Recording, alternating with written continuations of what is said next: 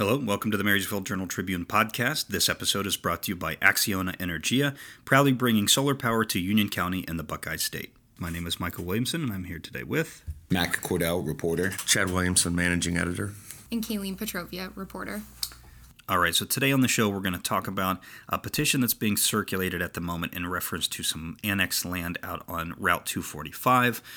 Some residents and property owners saw that the city is interested in developing that land into some residential property, and so that got us thinking about the process of getting a referendum on the ballot and kind of referendums in general and kind of what that means for the future. So where do we want to begin? Well, I think I'll talk a little bit about the actual petition that's being circulated right now.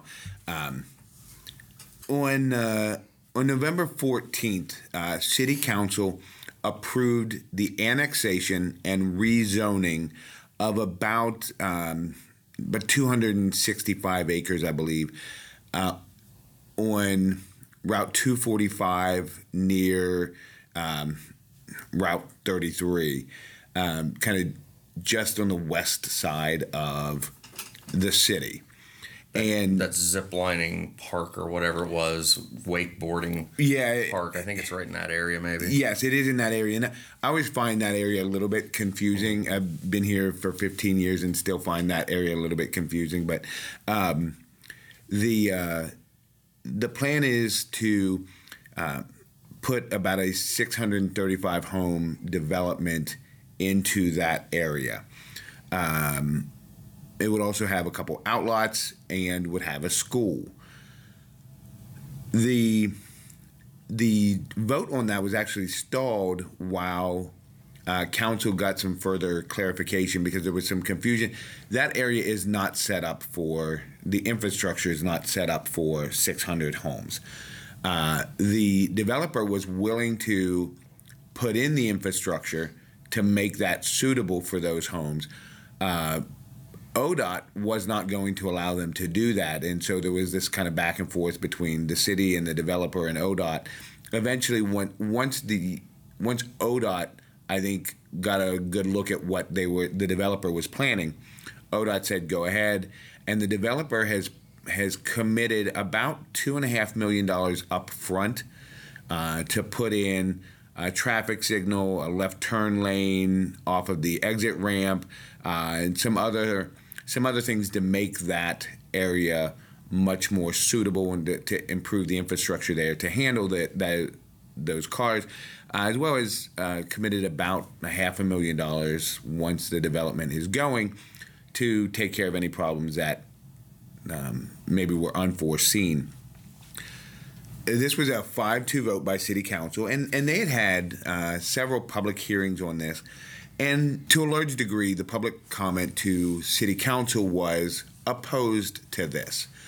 They were neighbors. They were people who lived kind of in that area, whether they lived in the city or outside the city, but that they didn't want this happening.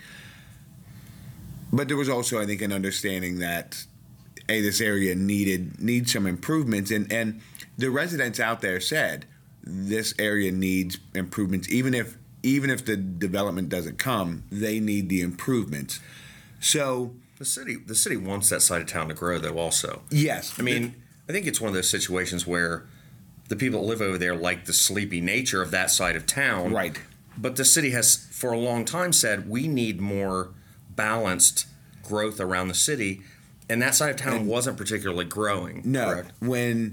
When the Kroger went in that area, the city actually paid extra money to put in a much larger utility lines out there so that they would be able to house, to handle something larger. So they've been planning on this to grow for quite some time.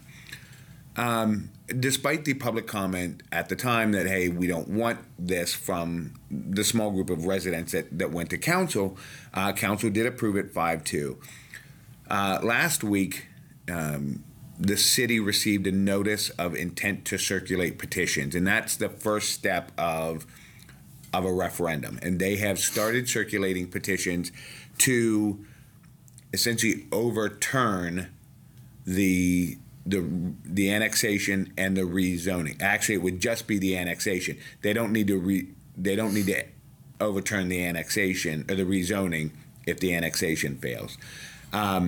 So they need. It's a little bit unsure how many signatures they need, but they're going to need about 825, I think, is what they're going to need. They have had several meetings at the American Legion Hall. They've been circulating petitions at the Christmas parade.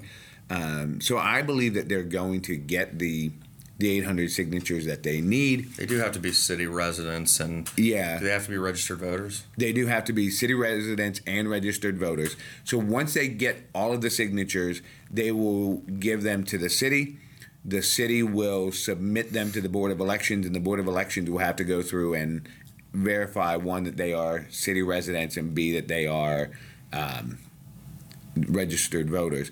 If they have enough signatures from city residents, registered voters, it will go on the ballot. But it will not go on the ballot until November of next year. And at City Council last night, Alan Seymour and several others questioned the law director, hey, is there any way we could get this on the ballot sooner?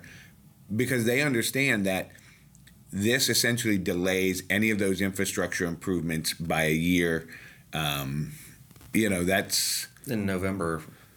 Also puts you into the end of construction season too. So right, you're not going to start widening a road in December. Right. That is. So and that's just. I think there's an understanding that this essentially pushes everything back at least a year. So even if the referendum attempt fails and the project moves forward, it moves forward a year behind schedule. So that's where the law director Tim Austin here said no. The statute is very clear. It needs to be the next general election. So that's where that is. And the reason we wanted to talk about this today pretty quickly, as the petitions are going around, but also we're in kind of a unique situation in that in our newsroom we have a lot of experience with referendums because Kayleen has been covering them for the amount of time I've been here, 3 years. Jerome Township, the residents of Jerome Township, or at least a section of those residents, are well versed in how to get referendums on the ballot and have been successful with them. I will say successfully. The vote on the referendums was successful. I don't know if the entire outcome you would call successful. So I guess if Kayleen wants to talk about Jerome Township's experience with referendum, it might shed a little light on maybe we'll come back and revisit Marysville again, but it'll shed some light on potentially what Marysville could be looking at if this referendum movement progresses. So.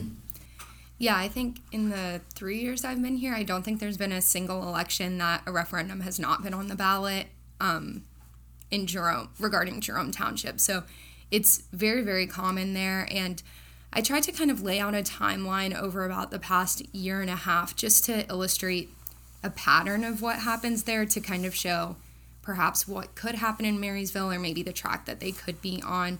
So I think to speak about this, I'll start in May 2021, and they had a 40-home development on the ballot, a referendum on the rezoning of about 25 acres on McKittrick Road. So this area, the trustees rezoned from rural residential district to planned development district. This is a rezoning that's often before the township trustees. It happens all the time in Jerome, and very frequently a group of residents gets together, circulates petitions, and is able to get referendums on the ballot for this type of rezoning. So that happened in May 2021, and I think to show the sentiment in that area, 85% of voters voted to overturn the rezoning. So it was a very strong statement against this. Did they have any particular argument against that development? So for that specific development, I think the biggest issue with the plan for it is that a wooded area would be destroyed. So they were arguing for this natural preservation. They didn't want to see these trees be destroyed. But a lot of the residents who spoke out against this development also said they hoped that this really strong no vote illustrated to trustees that they did not like the growth that they were seeing in the township. And some residents spoke to me. It's included in stories. So I think they hoped that this would illustrate a bigger picture, not just this specific. And that's not a really 40 homes is. I mean, it's big if it's next to you, but from a development standpoint, it's not a big development. 80% of voters turning out to say we don't want this to save trees and stop 40 homes is pretty amazing, actually. I don't know that you could get 80% of voters to say we like candy. I mean, that's a ridiculous. I think it was about 500 voters against to like 125 for. So, well, not to get too far ahead, but I think that theme is also going to come up again as we go forward as a kind of there's an underlying anti-growth. I think that is part of this conversation. I think we'll probably talk about that with Marysville if that's in the future for them. But right, so it's like it's kind of twofold in that regard. Yeah, definitely. And I think I bring that up because this kind of served as the spark of really a huge thing that's happened in Jerome Township over the past year and a half. So after that vote in May 2021, 3 groups of developers, landowners that had seen the same thing happen to their developments. The trustees had rezoned land from rural residential to planned development, so that paved the way for a larger residential development. Then residents circulated a petition, got a referendum on the ballot, and struck it down. So this is a pattern that's happened again and again. So these 3 people that have experienced that got together and sued the township, a civil lawsuit in federal court. And they said only the township was a defendant on this, not the specific trustees. And they said the township violated their rights. They were blocking them from their constitutional right to develop land. So this was the homestead at Scott's Farms, which was a 248-home development. Rolling Meadows, originally proposed as a 378-home development. And then the farm at Indian Run, which is that 40-home development we just spoke about. And if I remember right, their argument was your own plan, your own comprehensive plan says in the future we'd like to see homes there. So, and then exactly they tried to put homes in line with the comprehensive to plan. do what the comp plan said. The trustees laid out, and they said, well, we did exactly what you wanted. We've wasted all this money moving forward here, and then this happened. Yep, that was their exact development, or their exact argument against this. And so in this lawsuit, they were seeking for all of the land to be rezoned as initially approved by the trustees, the development plans for the residential neighborhoods to be approved, and then permanent injunctions to be put in place so that the land could never be rezoned back to rural residential, and that the trustees couldn't vote later on to reject these plans. So essentially, yeah, and eventually they asked for financial damages too. I thought I remembered money being involved also. The biggest thing was that they wanted these to be rezoned and the developments to be approved. But essentially all that does is put it back to pre-referendum, a pre-referendum situation. In my mind, the money's a big piece. I mean, residents are allowed to do whatever they want, but the township trustees were just kind of in the middle of this thing, and I don't even remember what was it. How much was it? Do we know? So, yes. So I can tell you the money that was actually paid to each of the developers that was involved. That kind of comes a little bit later down the timeline. But it was about $250,000 that ended up being paid out between 4 developers, because it started out with 3. And when I say developers, I mean the actual companies developing, but also landowners were involved as well. So after this initial lawsuit was filed, Jerome Village Company joined in the lawsuit because they saw essentially the same thing happen with their Village Neighborhood 10, a subdevelopment within the larger Jerome Village. So then Jerome Township saw this really high-powered developer that plays a huge role in their area join into this civil lawsuit. And a couple weeks later, Jerome Township filed a motion to dismiss the civil lawsuit. They essentially argued against what Chad brought up earlier, that the developers had no guarantee that the land they were purchasing would be rezoned to accommodate the developments that they foresaw. And they also made an interesting argument. They said that they were afraid this would set a precedent that Jerome Township residents' voices wouldn't be able to be heard, because developers could just sue if a referendum was approved, Well, ultimately, the plaintiffs offered a settlement. This would have required the township to pay $13.4 million, and the charges would have gone up depending on how long it took them to actually settle. And along with that, it would have rezoned all of the land and approved all of the development plans. So in the face of that settlement, that was in October. Then in December, the township trustees approved a consent decree, an agreement that would have approved all of the developments, rezoned all of the land, but the payout would have been about $250,000 from the township as opposed to $13.4 million. And I will say a huge part of this consent decree was that Jerome Village Company, which is the group that got involved later on, offered to pay $400,000, a one-time payment for these different improvements that residents had spoken out against in regard to different developments in the area. Jerome Village Company would also pay $125,000 every year for the next 10 years for different developments throughout the township, and they would add an additional $1 million payment to the $5.5 million they've already agreed to pay for the second Jerome Township Fire Department fire station. So the township did end up paying out $25,000 to one developer, $25,000 to another, and $200,000 to the third. But in return, they got a large chunk of cash also. So this was ultimately approved by the trustees, and then the judge overseeing this case said it seemed to be a fair deal. The trustees were in favor of it. Both sides were getting financial damages, and these developments that weren't in line with a comprehensive plan were being approved. So he saw no issue with it. But I think something that's really interesting in all of this is the Ohio Revised Code allows townships to overrule the decision of a referendum election only through a court-approved agreement. So if the judge says this is a fair agreement, the township trustees can overturn the referendum election results.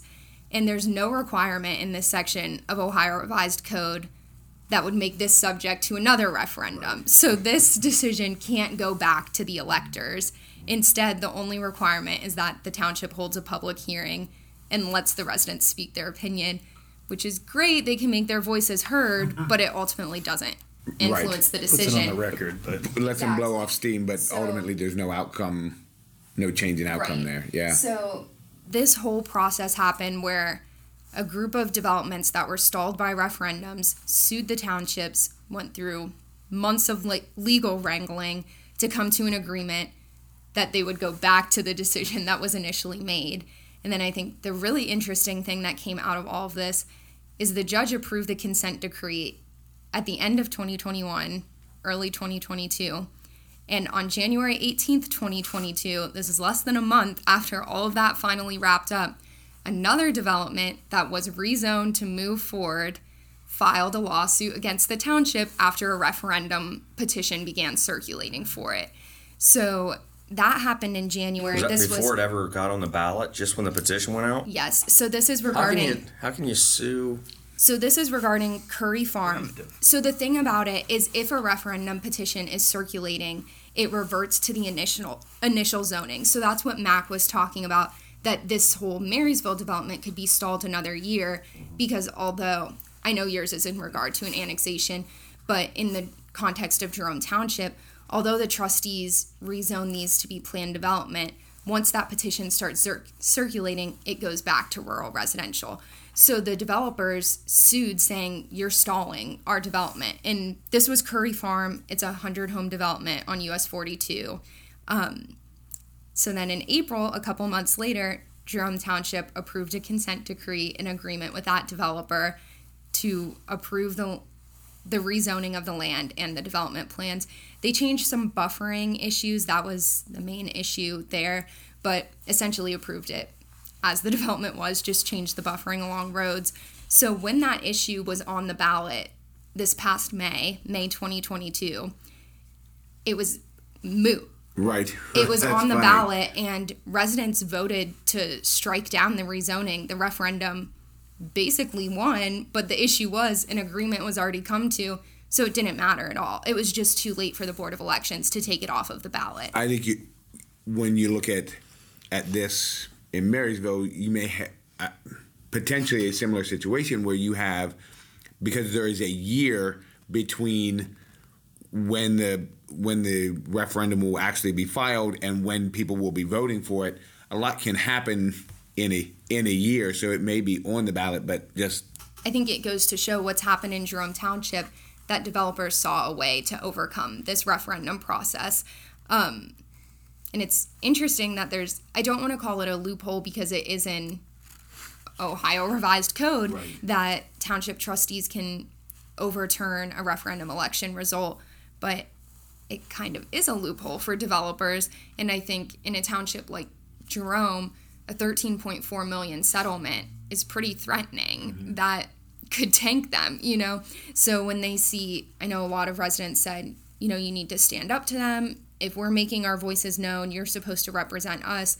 But I think the trustees are put in a tough position as well, because in order to serve the residents, they need to have the funding to do that. So it is really interesting how this has gone on, but I can certainly see future developments that face referendum petitions or foresee themselves going to the ballot, which happens with almost every residential development in Jerome Township, saying, okay, well, if this rezoning is overturned, we'll just sue the township. Yeah, I'm really torn on that because, I'm not an anti-development person, but to just come back and to have such, I don't want to call it an easy path, but, when people vote so overwhelmingly and have such a kind of easy path to kind of sidestep the referendum, I don't know. The other problem becomes I don't like developments just being able to say, well, is there anything in place where if the trustees simply say, yeah, we're not in favor of this and we're not going to do it, can a development sue and say, well, it meets the character, it meets your plan?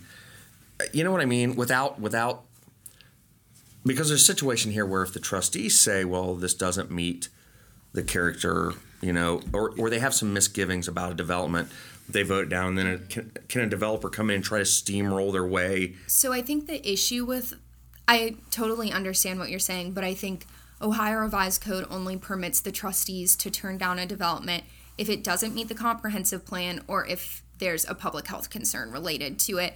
And I think some of the residents perhaps see a public health concern differently than the trustees do. Right. And I think what if it's a builder that's just, there have been builders in Central Ohio that have had suspect reputations before. What if somebody comes through and they just think, hey, these guys have got some baggage trailing them along and we don't like the way they develop their communities and their homes, and we'd like to wait for something better. They don't have a right to just say, yeah, we're just not in favor of this. I think a half a step back, and then I'll talk about that. But I think Kayleen hit on a point of, I think residents think the trustees have a lot more ability to say no than they do. Unfortunately, you're right that as long as it meets the character of the community and the comp plan, and there isn't a public health risk, generally the people side with the landowner. That as long as the landowner, there's a willing buyer and a willing seller, as long as it's not detrimental to the community, let them do what they want. I think the argument to be made, or to your point, Chad, is to say we want quality homes, and this is not. But I didn't necessarily hear that in what they could. Well, no. Choose not to approve. Well, I think you can say it doesn't meet the character or the comprehensive plan, because in the comprehensive there are development standards, and that was actually part of the consent decree with those 4 separate developers, that the development standards that were established by Jerome Village, which township trustees see as kind of the peak of development in Jerome as far as quality. You'd be hard pressed to say Jerome Village isn't. Mm-hmm. So future residential developments have to abide by those development standards. So I think that was maybe an effort to alleviate those concerns, that moving forward the residential developments that come in do have high development standards to meet. But I think, the argument that the developers made in their initial lawsuit was that the residents who are filing referendum petitions see no growth as good growth, and they are not evaluating the merit of developments based on if they like the homes there, if it's in an area that they see is suited for residential neighborhoods. They have just adopted a mentality, and I'm speaking, based on the argument that was made by those developers, that residents signing petitions to referendum things just think we don't want any more growth in Jerome Township. It's at 80%. You're forcing something down a community's throat.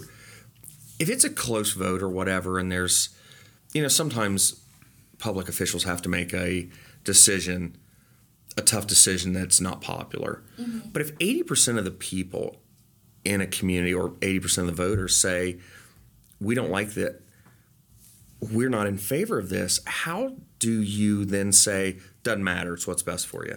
Yeah, and I think, it's interesting that that's how the Ohio Revised Code is written, right. That if the elected officials see this agreement as fair and a judge overseeing it agrees, then they can overturn that. And I think, the current board only has one sitting member that was there during this referendum lawsuit in 2021, and that's current trustee chair Megan Sloat. And after the first referendum that sparked all of this was approved, her comment was, if this is the voice of the voters, then we're going to honor and respect that. So it was something that the trustees thought was good to come to the township, or at least met the standards that were in place. But the sentiment she shared was, this is the voice of the people. And I think this whole lawsuit process has forced their hand to say, we're acting, not the people. So yeah, is it one of these deals where worst case scenario is they lose the original lawsuit and lose $13 million? Best case scenario is they win, but it's dragged out in court for so long that they pay millions of dollars in attorney fees and still ultimately the township loses. And that is, that was the emotion and thought that one of the trustees that was formerly on the board shared after making this decision. Trustee Joe Kraft said he just thought there was too much on the line to not settle.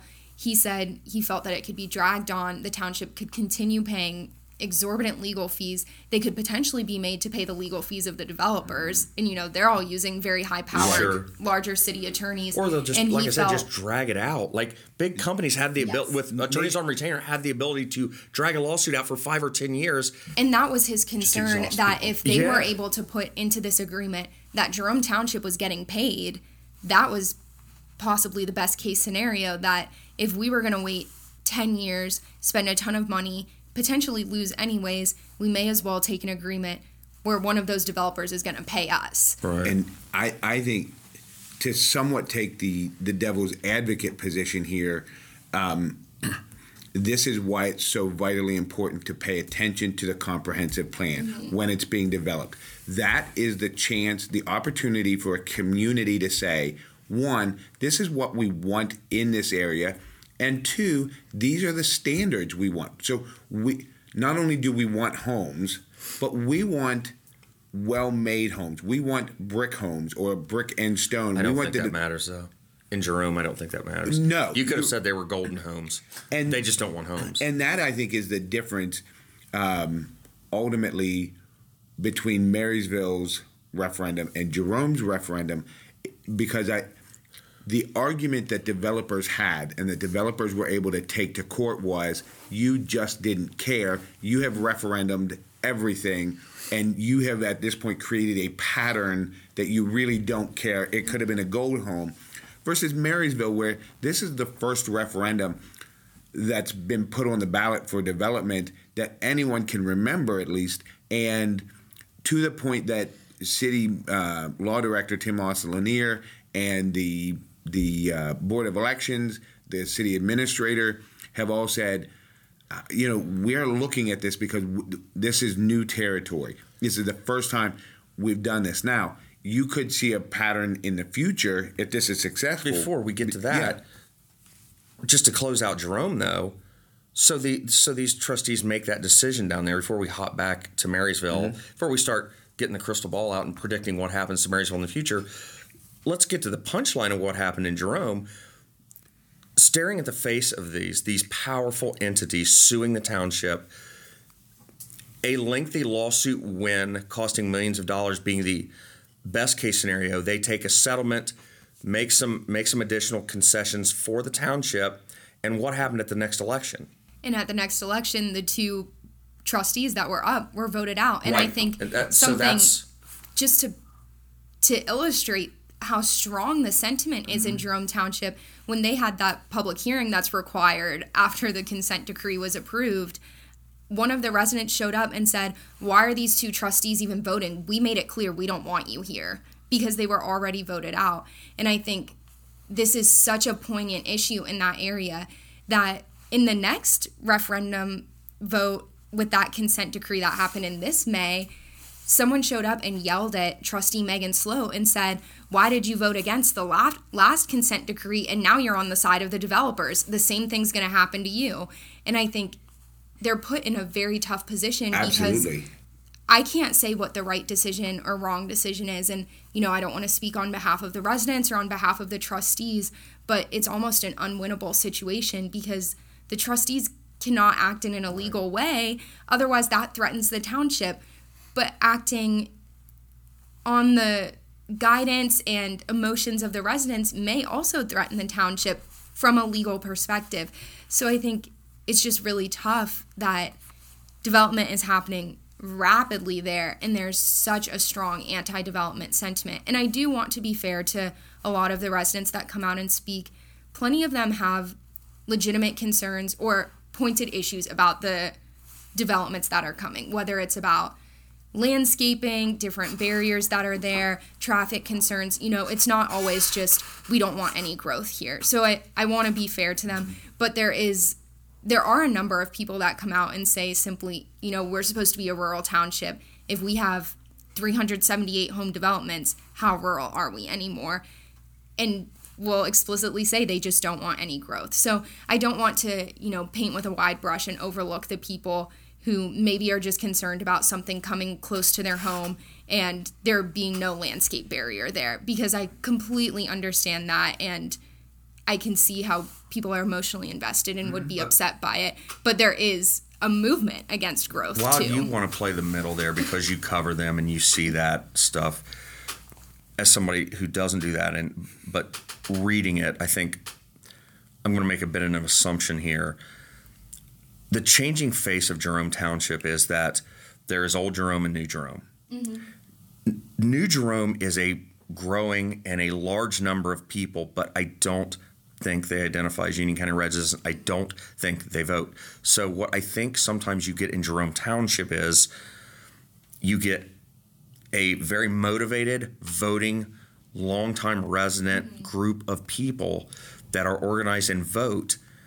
I don't think if you went door to door in Jerome Township and polled every single person, it'd be 80%. If they 85%. I don't think they would if they knew. I don't think all of Jerome Township has this anti-growth But sentiment. there's a mobilized group. But the group that votes Absolutely. is. And you can see that very clearly in the fire levies when you look at the precincts. The fire levy failed 3 times, and majority of the voters were coming from New California, which is Old Jerome. So I That think has you a can. fire station close That by. already has a fire Yeah, station. right. Correct. Can see the And the fire new station. fire station is going to be in Jerome Village. Yeah, and the So- fire levy was to help fund operations at that new levy Yes. at that new station. So Old Jerome didn't see the need for a new station. They had one close Their to New current California. station worked So I don't want to, perfectly well. get us on a tangent, but to Once again, To in the amplify in the Chad's paper, point, yeah. In the paper, we play these things right down the middle. For this podcast, though, if we step back of it and offer and more what it kind of looks like and feels like opinion to it, that's the nature of a and I think, podcast. and we have 2 different perspectives on it too, and I totally see all the points you're making, but sitting in the meetings, I can see the emotions that people have towards this, and I don't want to be unfair to them, and they're seeing a lot of them, their hometown change, and I can totally see how that makes people emotional. It drives them to come out and speak in ways that aren't always just down the middle. And I only wanted to point that out because I think there's a clearer division in Jerome versus old and new than there is in Marysville. Yeah. So if you see that anti-growth sentiment in Jerome, I think it might be a smaller, more motivated voting pocket. I don't know if that translates over to Marysville if this gets on the ballot. I don't know that absolutely everybody the voting public in Marysville is quite as disinterested as some of the people that don't vote in Jerome. I'm not saying that exactly right, but do you know what I mean? Yes, and I think the evidence of that is that Kayleen talked about that it was 85%, but it was still only 700 votes, right? Mm-hmm. So when you look at the population and the registered voters in Jerome Township, there's a lot more than 700, but only 700 of them took the effort to go out and vote. If you see a Dublin school levy on the ballot, then watch how many people turn out and vote in Jerome, and you'll see New Jerome vote. Yes, if there had been 2,000 voters come out to vote, I think it would have been, you'd have still seen 500 no votes. I think everybody that wanted to vote no showed up and voted no, and anybody else would have been yes votes. And I think there is the difference that I think, in Marysville, you don't have this small group of really, really motivated folks and the rest of a disinterested. And people who have done it again and again. Yes. And I think there's also a problem of, being community minded. Are you community for a township? If you say, this is what's best for Marysville to make all of Marysville grow, that's a concept you can wrap your head around. In Jerome Township, you have an older, motivated group voting against things. The new group, who maybe aren't anti-development, but they're already there, they don't really care. And I don't know that Jerome has a center where you can say, this is for the betterment of Jerome. Right. Like, you don't have that argument about the community idea for the township. It's, we got our homes and we want to live here and be left alone. Or, we just moved here for the schools in Dublin. But you don't have that idea of this is what's best for the community as a whole, because I think down there what people vote with what's best for me right now. It's hard to argue that it's a community-wide betterment. Yeah, and I think for Marysville, and Terry Emery talked about it in our last podcast, they talk about it a lot during, city council meetings, that you have development that has occurred north. They'd also like to see development happen on the west and essentially spread out the development so that all the development doesn't happen north. North is very easy because there's a lot of land north, but ultimately that doesn't maybe help the community.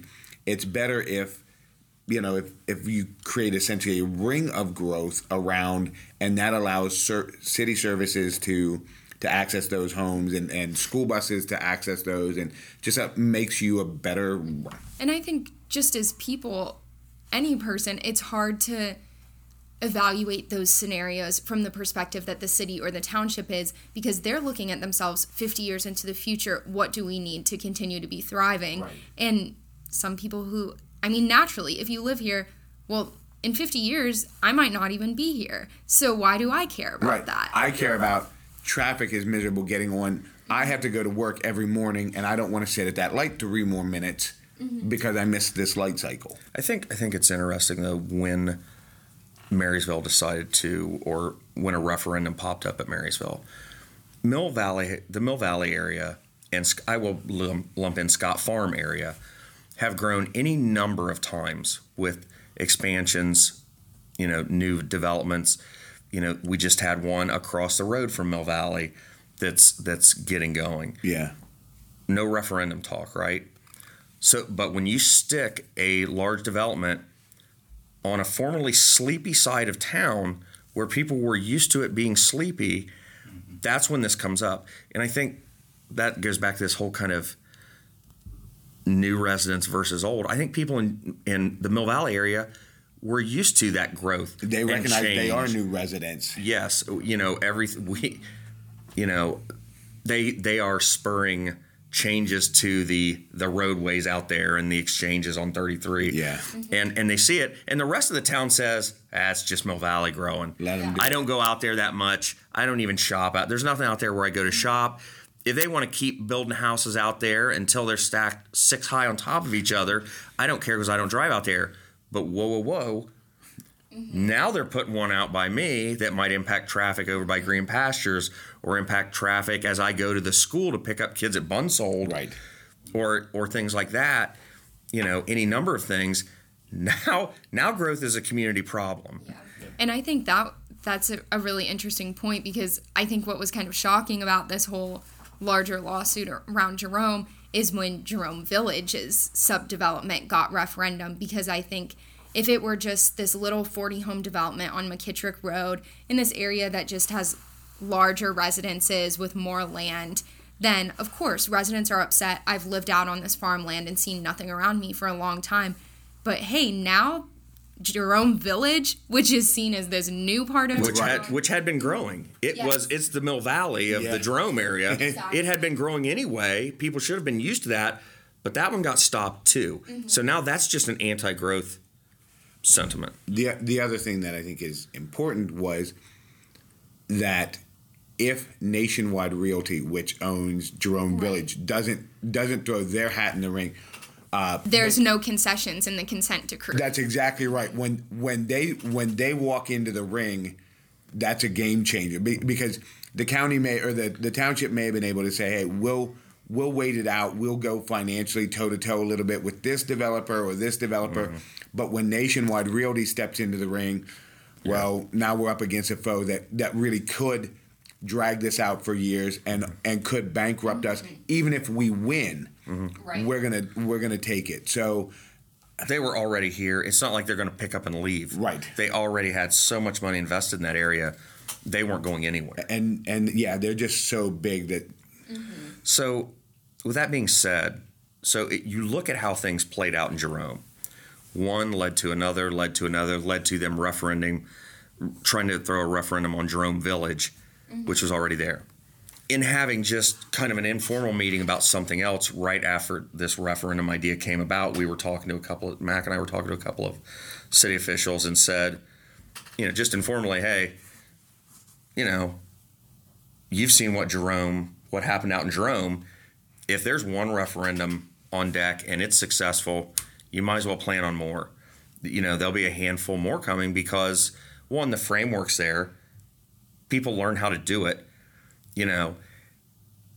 So does, let's say this referendum gets on. Let's say they vote to stop this. And then whatever happens with that, do you start looking at these developments over on the Mill Valley side where people say, well, they were able to stop that. What would stop us from being able to overturn these decisions? I think, and I don't know that the whole town is like this, but there's definitely an anti-growth sentiment in Marysville.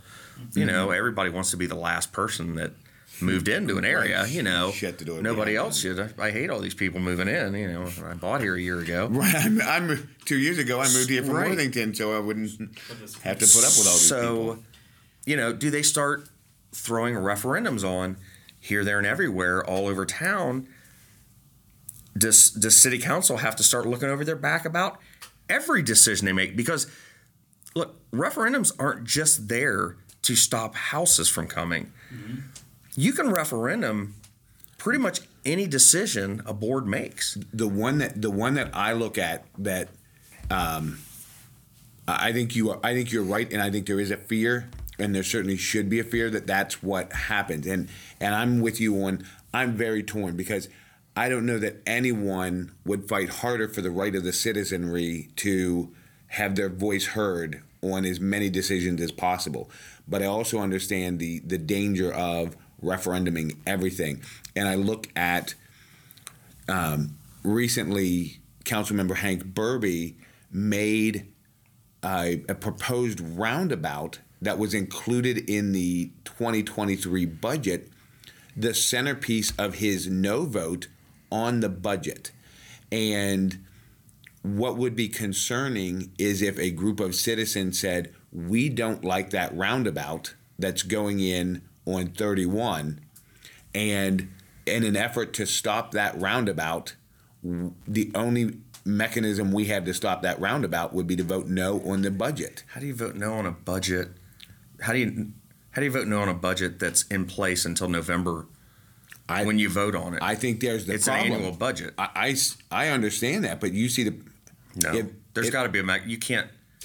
What, the city just closes up shop until we can vote in November? I don't know. But if they don't like that traffic circle, yeah, and they feel they have no other options to stop that, And again, if a city council member can vote no on the budget because of he doesn't like that traffic circle, what stops the citizenry from saying we don't like that traffic circle either, and this is the only mechanism we have, so we're going to try to put a hold on the city budget. And at that point, you force them to, I suppose the answer is, all right, we will maybe go ahead and pull that out. But at that point, you have a very small group of citizens making all of the decisions for the budget. You start putting monkey wrenches in a bunch of city operations. Absolutely.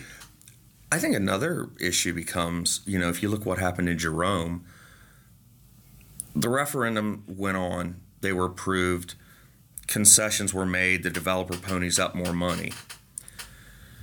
If this referendum goes through and gets approved and the same track is held, this developer on 245 has already offered up $3 million. I doubt they're going to want to make a whole lot more concessions to try to get this thing overturned. They've kind of put their best foot forward right off the bat. Yes. So,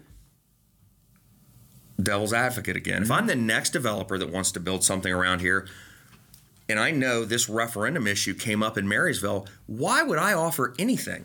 Or maybe I offer a token. If I'm willing to go to $3 million of infrastructure improvements, why wouldn't I offer $1 million? Because the residents are just going to referendum it, and to get it moving forward, I'm going to have to make additional concessions. Right. At that point, you say, okay, here's my $3 million, and everybody goes away happy, when you'd have given them the $3 million right away. And with Curry Farm, which is that development that came in and filed a separate lawsuit after the first one was approved, this actually kind of played out in Jerome because this individual with the development company held multiple public meetings with residents and found out that they really wanted more park improvements. So they decided to give $50,000 to improve Harry Wolf Park in Jerome Township. No restrictions on it, just kind of a bonus for letting our development come into your town. And then once they referendumed it, the developer came in and he said, this has proven to me there's no point in working with the neighbors. So I think, and it was interesting because residents would come up and actively speak against this development and say, I just want to be clear, we have no issue with him. We really like that he sat down with us, and we like that he made concessions and told us this, but we don't want it here. So ultimately, and he they said, made other concessions as well, as far as some infrastructure for a turn lane as well. So he yanked it off the table? He didn't yank it off the table, but he said moving forward he doesn't see a point in working with the neighbors because giving them what they want doesn't make them any more favorable. What they want is him to go away. Mm-hmm. So I think to speak to how Jerome may display a pattern of what could happen elsewhere, that already played out there. Right. That's a dangerous game to play, because I know the city wants developers to put their best foot forward right off the bat, so you know what you're dealing with when you try to make the decision. But as a developer, you're like, I can't put all my cards out there, right? Because if this happens, a year ago this area was developer friendly. This referendum goes forward. If it's successful, now developers have to start looking at Marysville like, you know what, I can't put all my cards out there. I've got to have a couple left to play if they decide to put this thing on the ballot and try to overturn it. When I look at Plain City 20 years ago, and I had the benefit of covering Jerome for almost 15 years before mercifully Kayleen came in and started covering. But I covered Plain City, and they had a series of referendums in a row, a group called the Citizens Concerned About Our Town, and it's called the CCAT. And they came in and referendum several different things in a very short span. And what happened then was that slammed the brake on all development, and it took 15 years before you started to see any development. And the city, Plain City,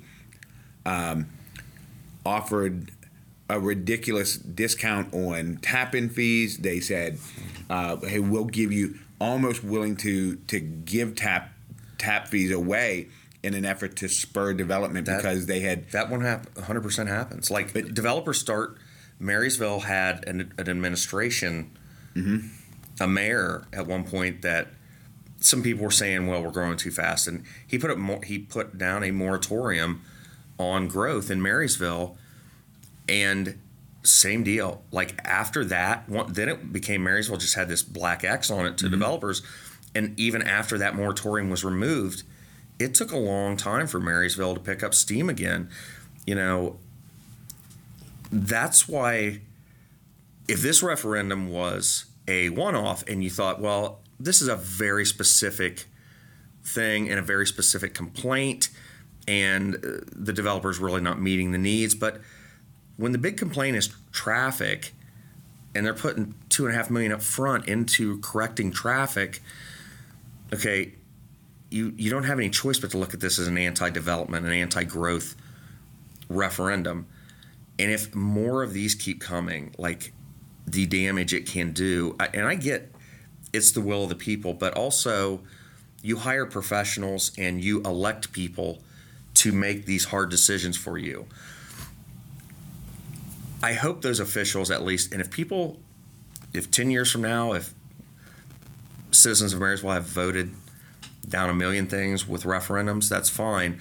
But I hope the city at least figures out the right way to put their vision out there, because you've got to motivate people that are in favor of growth to come out, not just the people who are against it. I mean, there are a lot of people that are just more passive because, hey, I like the way things are, I think everything's okay, versus the people that are passionately against things. So I think the city really needs to take that message to people, sell that idea of community, the idea of, look, this is good for all of us, the idea that, you know why your property taxes just went up 30%?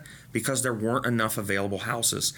Getting more houses on the market allows the housing market around here to correct itself and prices to come down, so your taxes don't go up 30% every time they're revalued. I think it's that. And I think you also have to have, on the city's end, you have to have a conversation that incorporates what, because as we said, obviously the people who are against this are already motivated. But even having a conversation with them, like in the case of this 245 thing, it's like, okay, so they're contributing this money to infrastructure improvements, to traffic. We've talked about on here and before how that area is a little bit odd in terms of its sort of freeway on and off ramp kind of layout. So it's like, okay, well, is $2 million, $3 million enough to fix the problem that's out there? They're currently looking at like traffic lights and things like that. Do the residents not feel that's sufficient? Do we need something bigger, like a bigger project?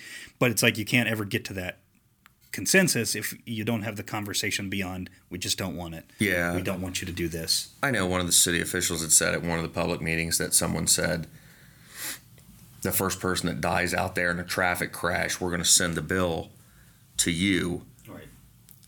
Which was met with silence, but in private he said, well, we're trying to get traffic improvements. This developer is going to pay for the light at that dangerous intersection that will hopefully stop anything like that from happening again. There will be more cars there, but the entirety of the intersection will be safer for not just those more cars, but the cars that already navigate that area. I think the other fear and the thing that needs to happen is the city needs to kind of be able to have these conversations with folks, because even if you have a dozen referendum attempts and all of them kind of come out, no, we like what the city's doing, eventually developers will stop coming anyway, because they know every project is going to be delayed a year just through the process. Eventually it'll get approved, but that year is expensive. I think if a few of these went down, though, I mean, it takes a lot of legwork. And I'm not trying to diminish what the people with the referendum are doing. That's why there is a process to put referendums on. I would hope that these are issue by issue and not just we're going to put the brakes on. Yes. To everything here. But I do think if a couple of those fail, or maybe even just this one fails, if they get it on the ballot and 60% of the voters say, yeah, no, we're not voting for that. Because I was at the Christmas parade. I saw some people with the petition that didn't want to sign it. I don't get the feeling living in this town that everybody's against growth. I think some people, they want it measured, they want it spread out, they want it to kind of pay for itself, and any issues it creates, they want to develop, don't just come in here and make money off our backs, make the town bigger and better, but help improve it also. Mm-hmm. So I would hope that if a few of those fail, maybe those efforts do start to go away, unless there is a real specific problem with some development or a decision the city makes in regard to that. And I see what you're saying, and I am with you. I hope that's correct. My fear as I look at this is I would have initially, when Stillwater came up, I would have said, hey, this is a bad idea, because to add 600 homes to that area with no infrastructure improvements, that's a bad idea. And I think anybody could have looked at that and said, that's a bad idea. And then even when the developer offered to make some improvements, but ODOT wouldn't let them, I think it's probably a good idea if they overturn it or if they don't accept this. But the addition of $3 million to rectify those problems is a game changer. And so I worry that it's not about traffic. It's not issue by issue. This is a no growth sentiment. And I think for certain people in this movement, it is. The problem, and as we've talked before, is that it's a lot easier to yell, no more growth, and have people accept that, and that's a real easy concept to get behind. Yeah. It's a lot harder to say, yeah, but here's why it's necessary. It helps balance housing prices. It helps do this. They're helping improve an already existing traffic issue, and residents on the second ring around a growing area like Columbus, like areas, they're going to grow. You just have to manage it and make it pay. We have a plan for this. We're working that plan. You just, in some respects, have to trust your officials. That's a harder sell. That's a lot harder to put on a poster and get people to get behind. And that would be the challenge I would have for city officials. Honestly, anybody with any skin in the game for growth in this area, whether it be economic development, Chamber of Commerce, even to some extent, it impacts the county. Mm-hmm. But I think if you're a property owner, as you look at the ring around the city, you can identify there are a couple property owners that are in line for, to sell their property within the next, whatever decade. And if I were them, I would be interested in I had skin in the game to make sure that I have the say. And they just, in total fairness, to find out what the residents actually need, they have to put out a clear, concise message of why this is necessary and why, maybe people shouldn't vote for this referendum if it gets on the ballot. Because I know there was some discussion amongst city officials that along the lines of, well, is it our job to try to defeat a referendum? We work at the pleasure of people. We do our job, and okay, if they put this on and vote against it, do we just let it happen organically? And I think, well, the people elected you or pay you to do what you think is best for the city. If you're doing that, you should take that message to people. If you're truly doing what you think is best, put that out there to people and then let them decide. I don't think that's not propaganda. It's not even a campaign. It's like it's a real conversation. Clearly you supported this as administration. Clearly most of you as city council supported this. Okay, explain why. Explain what it was, in November that made you think this is this is a benefit for the community, and hope that message resonates. I've spent a lot of time stewing over in my own head.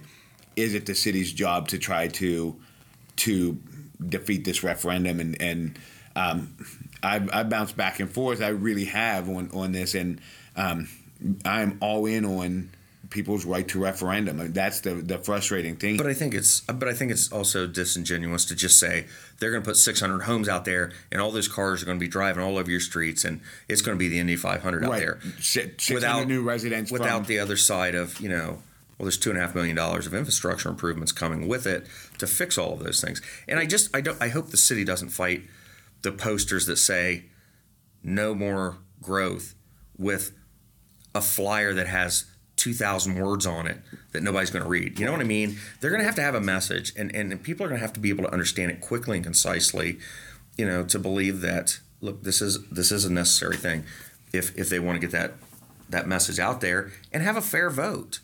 And I think, the proposition, the propaganda, I think of, well, you're going to have 600 new cars, and they're going to be driving all over. I'm not saying that's happening. No, I know. I didn't want to make it sound like misinformation's out there being spread, but it's very easy to say no new growth, and people to pick that up and run with it wherever it may go without actually having all the facts. Yeah, and maybe on the city's end, maybe framing it as even defeating it or fighting it is not even necessarily the way to approach it. Maybe the way to approach it is like, well, yes, maybe you have this feeling, but here's why. Maybe you could look at it a different way, or this is how it would benefit you as a citizen. This is how it would benefit us. Not so much as that. Yeah, more education than it is a fight between government and residents, but more of a kind of like, we felt that this was right, and here's why. You may still disagree with us at the end of it, but at least we're telling you that we're making decisions based on discussions and thought and all of these kinds of things versus just, well, we want this, so, because that whole thing is, growth is bad. The counter to that of, well, because, we've heard, be it elected officials or whoever, conversely say, well, no, growth is good. And it's like, that's equally unhelpful. Right. You have to have But there's nobody around here. There's probably nobody in the referendum movement, though, that looks at Marion or maybe even Kenton or somewhere like that has had declining population and says, that's the kind of town I want to live in. Right. No, nobody looks at Marion and says that. Right. Nobody goes, you know what, who we need to be like? Marion.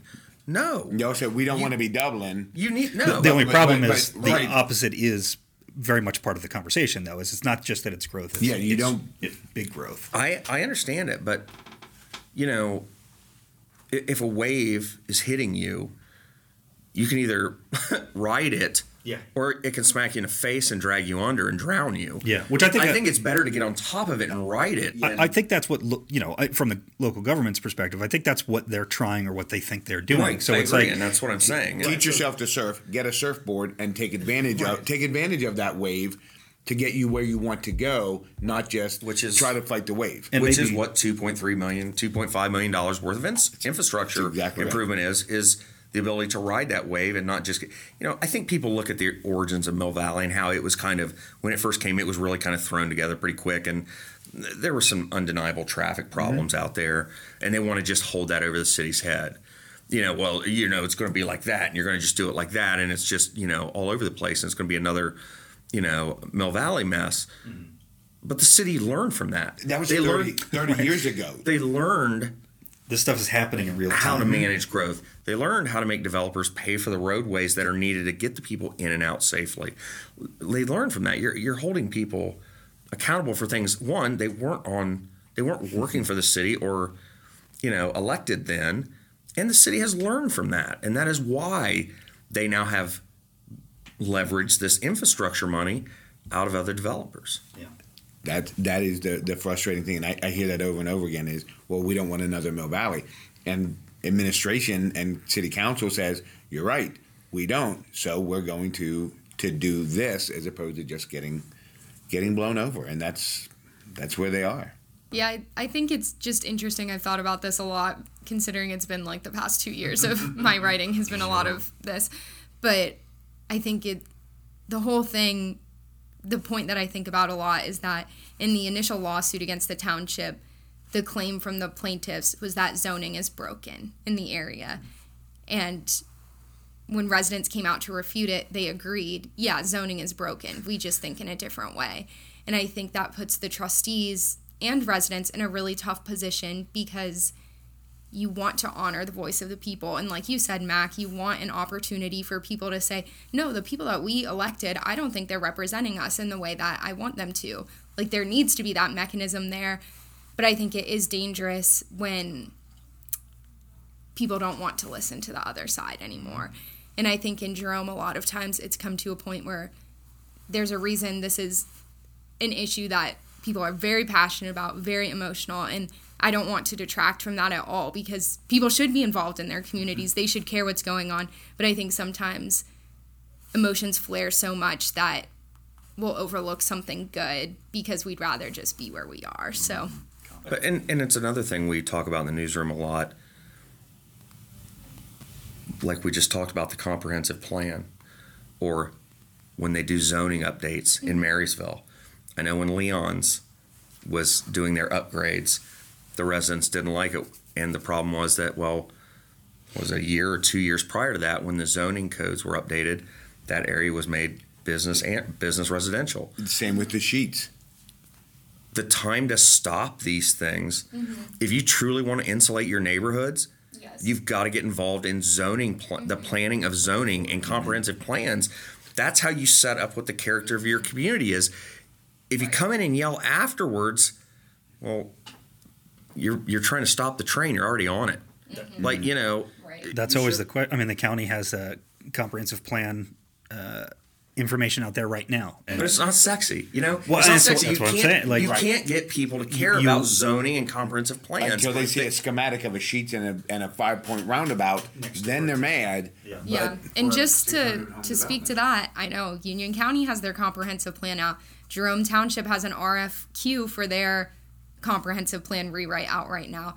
Plain City has spent a good part of the last year working on their zoning code rewrite, and I think it's been encouraging in Plain City. I've seen a lot of residents come out and hear what they have to say, and they've made a lot of changes, and they thought they were at the point to approve it, and then they thought, you know what, there's more that we need to do. And I think that's been, people are making their voices heard, and that will change the future of the village. Sure. And I really hope the same thing happens for Jerome Township, given how heated of an issue this can be.